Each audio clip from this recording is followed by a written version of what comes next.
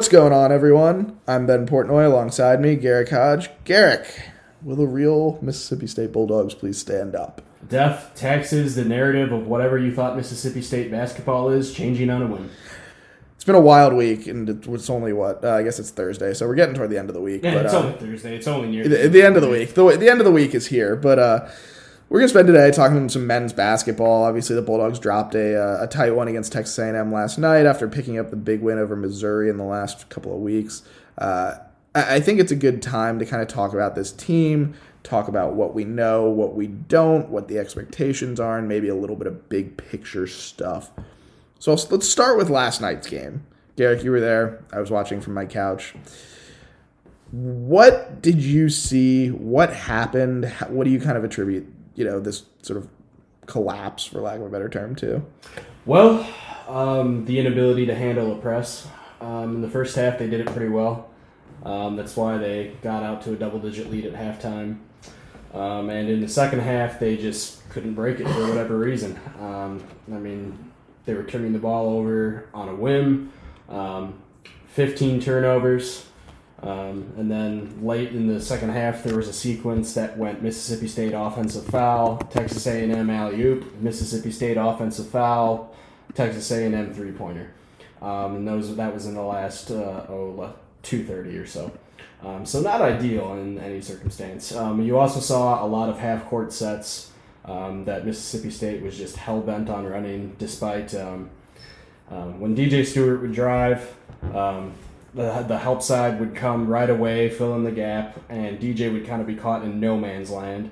And that led to 5 turnovers from Stewart, and it led to him throwing up shots that just looked awkward and altered. And really, Stewart had one of his, only, I'd just say, off games, I suppose.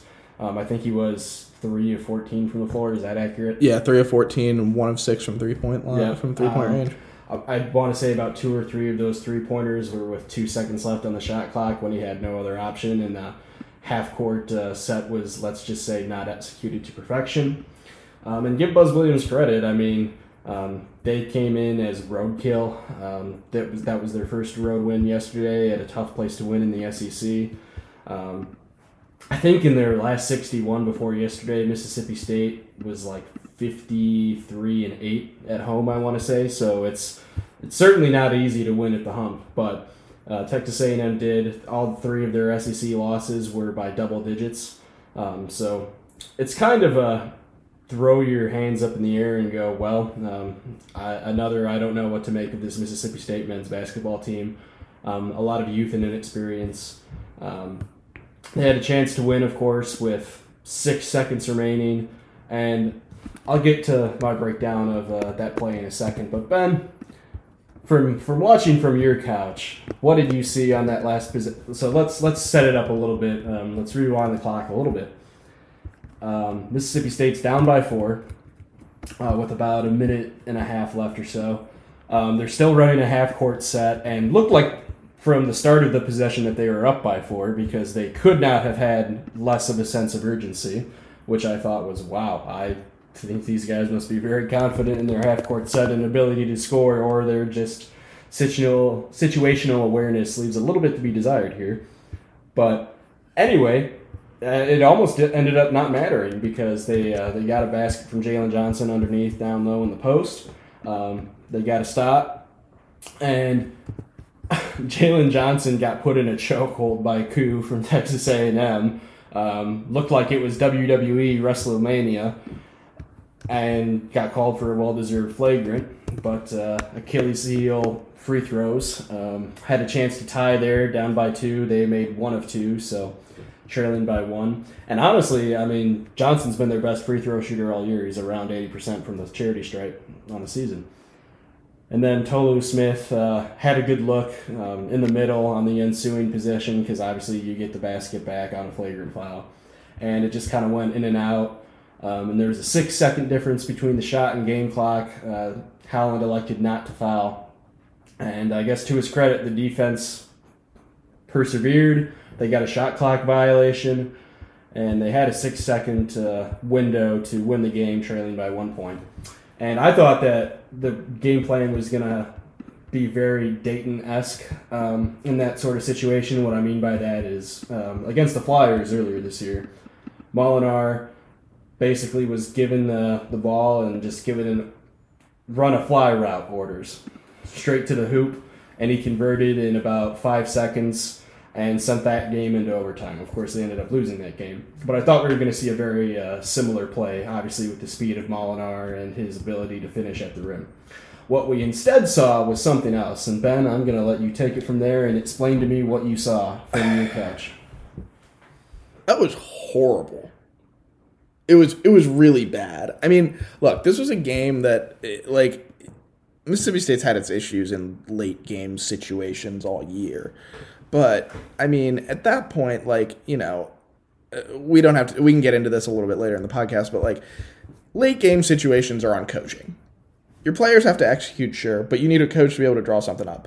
I don't know what Ben Howland drew up, but it sure as hell didn't seem like that was the look that they were trying to get. Well, in his post-game press conference, he said that the plan was to get it to one of the two backcourt guys, meaning Stewart or Iverson, and to have them get to the basket as quickly as possible. And then I'll let you finish your train of thought. And that's my thing is, like, okay, so if that's your train of thought there, if you're Ben Howland, that's fine, and you want to give your best playmakers a chance to make a play, but put them in a situation to make that play, because the problem is they weren't getting by Texas A&M defenders the way that they usually do all night. Give yourself, set a screen, throw some backdoor action, something to move the defense around, and you didn't see that.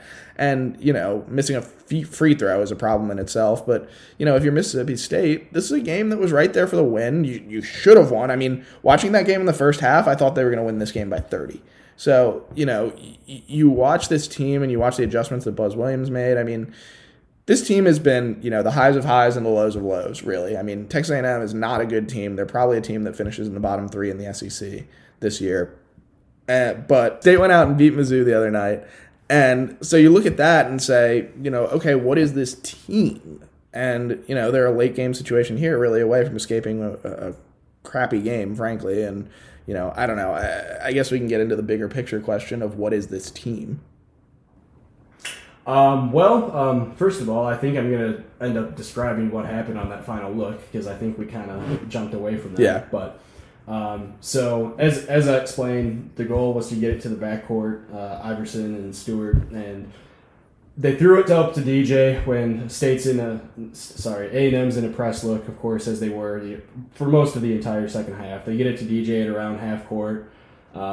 They put two guys on him immediately, which there's about around this time 3.5-ish seconds. So he sees Davon Smith, which Howland said that he put in there to where if Iverson and DJ were as guarded as he thought they would be, they would get it to Davon because he also has the ability to get it to the rim on a moment's notice.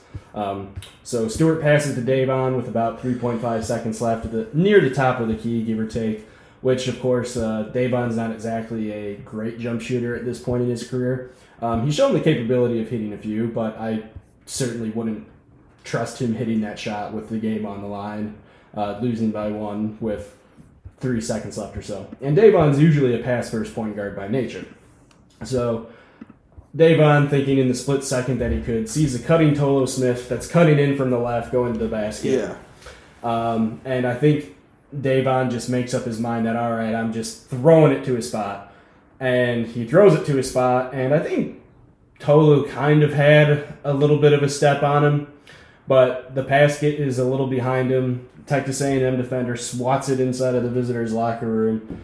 We had the most pointless review of all time to see if there was going to be like 0.2 seconds left on the clock. There wasn't. The game was over, and Mississippi State has a unfortunate loss.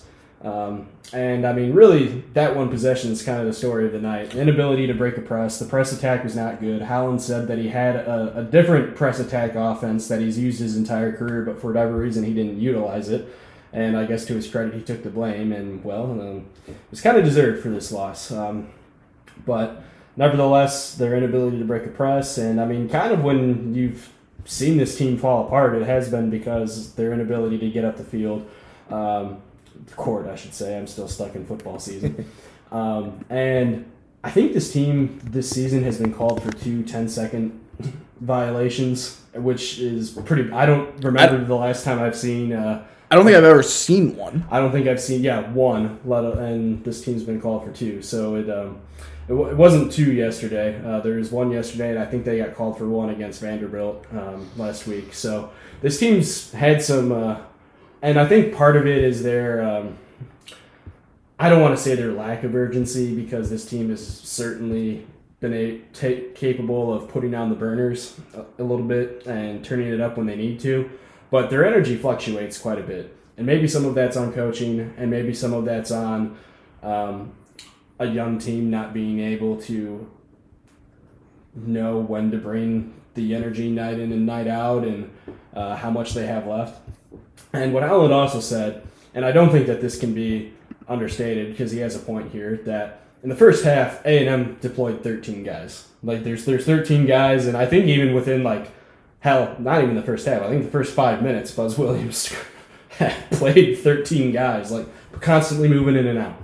Javian Davis obviously not able to go for the 3rd straight game for undisclosed reasons that are not academic or disciplinary, so wink, wink, nudge, nudge. And so Mississippi State deployed 8 guys, and they were very heavily reliant on Tolu Smith, Iverson Molinar, and DJ Stewart, who each played about 37 minutes. And if there has been a flaw in Howland's tenure at Mississippi State, it's that he relies on his stars a little too much, to where, usually he wants to play him around 32, 33 minutes, and instead he asks him to play anywhere from 37 to 40. With Tyson Carter being one of the most recipients for that ever at the beginning of last year, when Nick Weatherspoon was suspended, and he didn't know what he had in Iverson Molinar yet. So Tyson was playing damn near about 39 minutes per game against, granted, inferior teams at the start of non-con last season, but it's certainly been something that he's done, and he says that he needs to correct, and he sometimes, I don't know, forgets to do. But big picture, disappointing loss, no other way to say it. Definitely one that's going to put a damper on their NCAA tournament resume. Not that, it is kind of interesting how the conversation has changed from being picked 12th in the SEC to, maybe these guys have an outside shot at making a tournament run. But I think, like you said, you wanted to get into big picture stuff. I think this is a year where you don't know what you're going to get from the team night in and night out, which I think is okay. You lost your top 4 scorers from a year ago. You didn't know what you had, and you know that you have 2 consistent elite scorers in Iverson Molinar and DJ Stewart, a third option that is a hell of a rebounder in Tolu Smith, and sometimes can provide a nice offensive option in the post in Tolu Smith, and then some complementary pieces that sometimes show up and sometimes don't. But I think this year is finding out what you have, and you try to keep the nucleus together and make a sustained run next year, because if they keep the pieces together, I see a lot of promise with this team. But I also see a lot of adjustments that need to be made in terms of situational awareness, in terms of perimeter defense. They've been burned on that, and certainly in terms of free throw shooting. And Ben, I will let you take it from here, because I know you've got a lot to say on the big picture aspect. Yeah, I just think that, when you look at it, this is a team that, kind of like you said, it's built pretty soundly in that you've got guys who kind of fit their spots, who fit well in the roles that they're in. You've got guys in DJ Stewart and Iverson Molinar who can be your lead guys, a guy like Tolu Smith who rebounds the ball well. And then you kind of go on down the line. You've got a guy like Davon Smith who can come off the bench and give you a spark, kind of from that point guard spot. Cam Matthews gives you a lot defensively. You've got a lot of kind of defined roles on this team in a way that you didn't necessarily have last year, even if that was maybe a better team, top to bottom. But, I'm fascinated in this because I think that, it's a team that looks really good against Missouri and then falls flat. And some of that, to be fair, is, the pandemic and everything that's going on and all of that. But this is a team that, you'd like to think can take that next step, or at least progress toward maybe an NCAA tournament bid, or a surprise one at least. But when you lose games like you do last night, it takes away the momentum that you had. The best teams in America, and I'm not saying Mississippi State is one. You look at this program's history; it's slightly above 500. This is a generally mediocre program from, the time it was started in the early 1900s to now. That said, the best teams in America are the ones that go into a game like Texas A&M last night. You win the game by 25 points or 15 points, and you walk out of there with a win, and you don't, think about it. Mississippi State let Texas A&M back in this game. Now, Texas A&M made some adjustments and all of that, sure. Mississippi State had its chances to put this game away. There was a straight. I think they went scoreless for over 6 minutes at one. Yep. 6 minutes about after the first 3 minutes of the second half. They were scoreless from like the 17-minute mark to like the 11-minute mark. Yeah, somewhere in there. You go scoreless for 6 minutes in a game, especially in the second half when a team's charging. You're not going to win a lot of basketball games. Now, this isn't a total indictment on this team. You've got guys like You've got guys like an Iverson Molinar, DJ Stewart, who can go out and win you a game on a given night. One of those guys could go and score 27 points and win you a basketball game, and that's fine. But the problem is it's games like this where you think, okay, they might not quite be there yet. And that's okay. It's like you said, this is a team that lost its top four scorers from last year. You lost a lot of experience. You've got guys playing bigger minutes than they were used to. You've got a guy like Tolu Smith, for example, who sat out last year because he sat out last year because of transfer. And because of that, you have guys adjusting to bigger roles, and that takes time. That's why I think that, when you hear questions about what's Ben Howland's future and things like that, I don't buy it. I mean, this is a coach who's inherited one of the worst teams in the SEC when he got here, and turned it into a 500 team and got into the into the NIT. I believe his second year. His third year. His third year, won 25 games, and then has won 20 games or more ever since. So he's one of two coaches in school history to win 20 games 3 straight years. The other being Rick Stansbury, who's probably the most successful coach in school history, at least from looking at what their that team was. They went to the NCAA tournament in, I'm looking at it here, 6 of 8 years.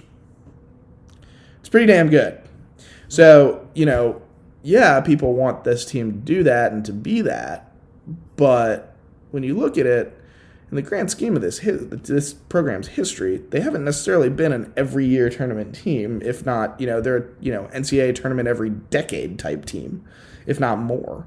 And so when you when you hear about Ben Howland's future, what his future could hold at Mississippi State, I'd argue he's done a pretty damn good job at turning this program around, taking it from the issues that came around because of the NCAA violations and things under Rick Stansbury, the sort of bottoming out under Rick Ray, and really rebuilding a roster. And I think that when you look at that, there's potential here for a really, really good team. Whether that's this year, it may be next year if you keep the nucleus of you keep a guy like DJ Stewart from going to the NBA, maybe one more year. This team can make some noise a year from now. I don't know if they can do that this year, but I think they're gonna. I think it's kind of like you and I said at lunch the other day. We were talking about this, and I think this is a team that probably can finish somewhere around 500 in the SEC, and with a couple of really good wins, could maybe back their way into a tournament.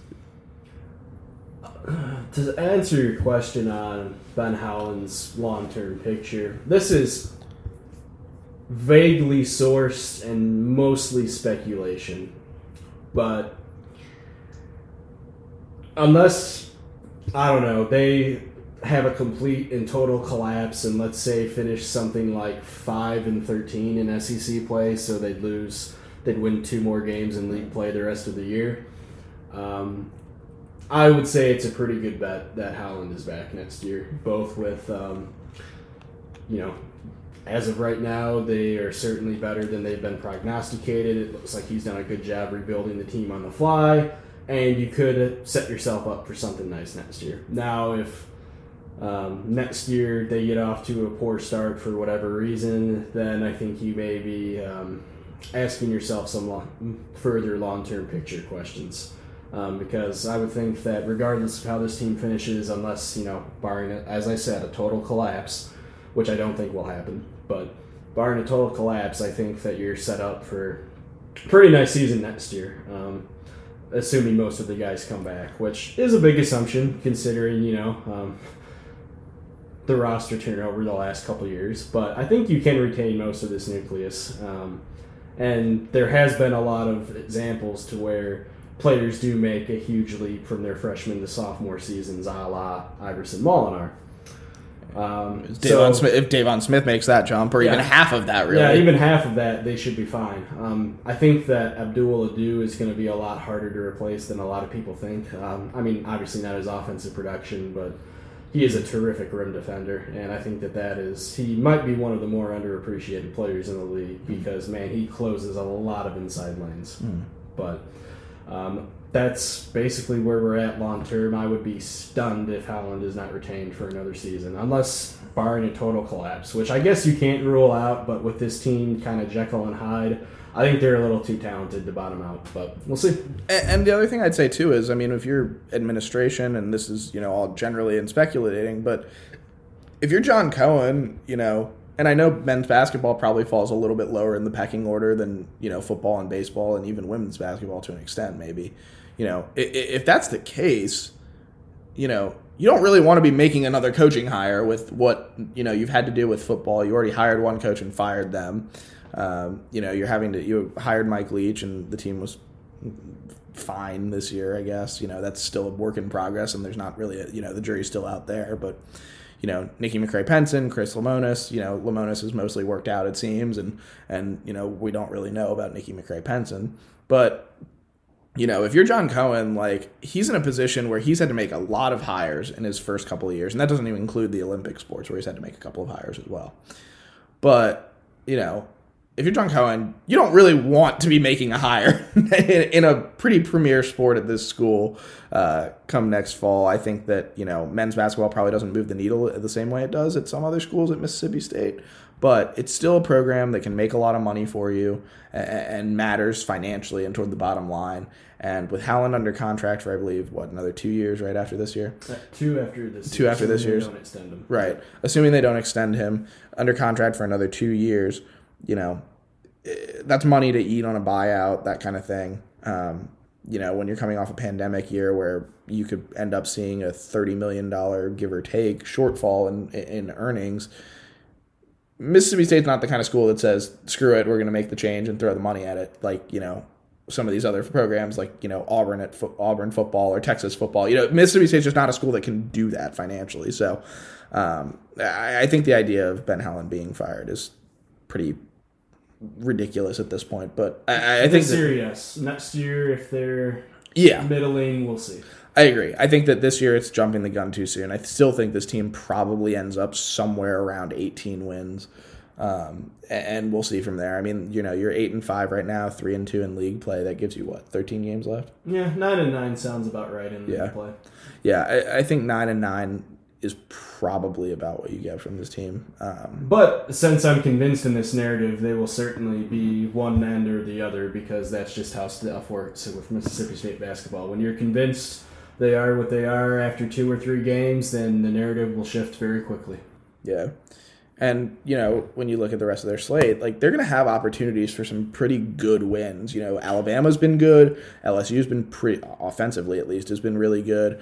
Auburn's there's a lot of opportunities for nice wins in their last 10 or so. And, if you look at KenPom.com, I know that it's for those that aren't KenPom nerds like me, it's their games are ranked by tier sometimes, like tier A, tier B.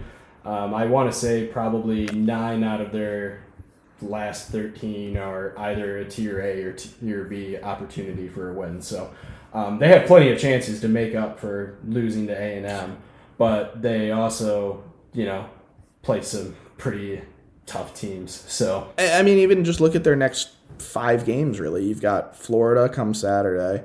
Then you've got Ole Miss, Alabama, Tennessee, and Iowa State, and Arkansas. Iowa State's probably not what we thought they would be, but they can't lose that Iowa State. No, but and Florida's a different team without Keontae Johnson, and Ole Miss has had its issues. But those are all games that are outside of Tennessee, those are all winnable games. If you hold serve let's say, split between Florida and Ole Miss and win one of a road game between Tennessee and Alabama, I think you're okay. Yeah, because you probably win the Iowa State game and end up coming out 3-2. If you don't, oh boy. Yeah. Then you're going to have to win the SEC tournament. Yeah. So, there are opportunities ahead of Mississippi State, like you said, a game against Alabama, a game against Tennessee. Like, these are games that matter and matter down the stretch. So, Mississippi State's got opportunities ahead of it, but this team continues to be a little bit of a Jekyll and Hyde. But, Garrick, you got anything else? I don't think so. Big week for the women, too. Host Alabama tonight, play A&M on the road. Undefeated number 8 Texas A&M on Sunday. That's going to be pretty tough, especially the way that Mississippi State's been playing. So I'm sure we'll have a lot more to say on how the women fared next week. Yeah. Maybe leading into the end, and we'll recap the win or defeat with the men hosting Florida. They just had a huge letdown against A&M, so they'll probably win that Florida game because such is life. All righty. Thank you all again for listening, and we'll catch you again next week.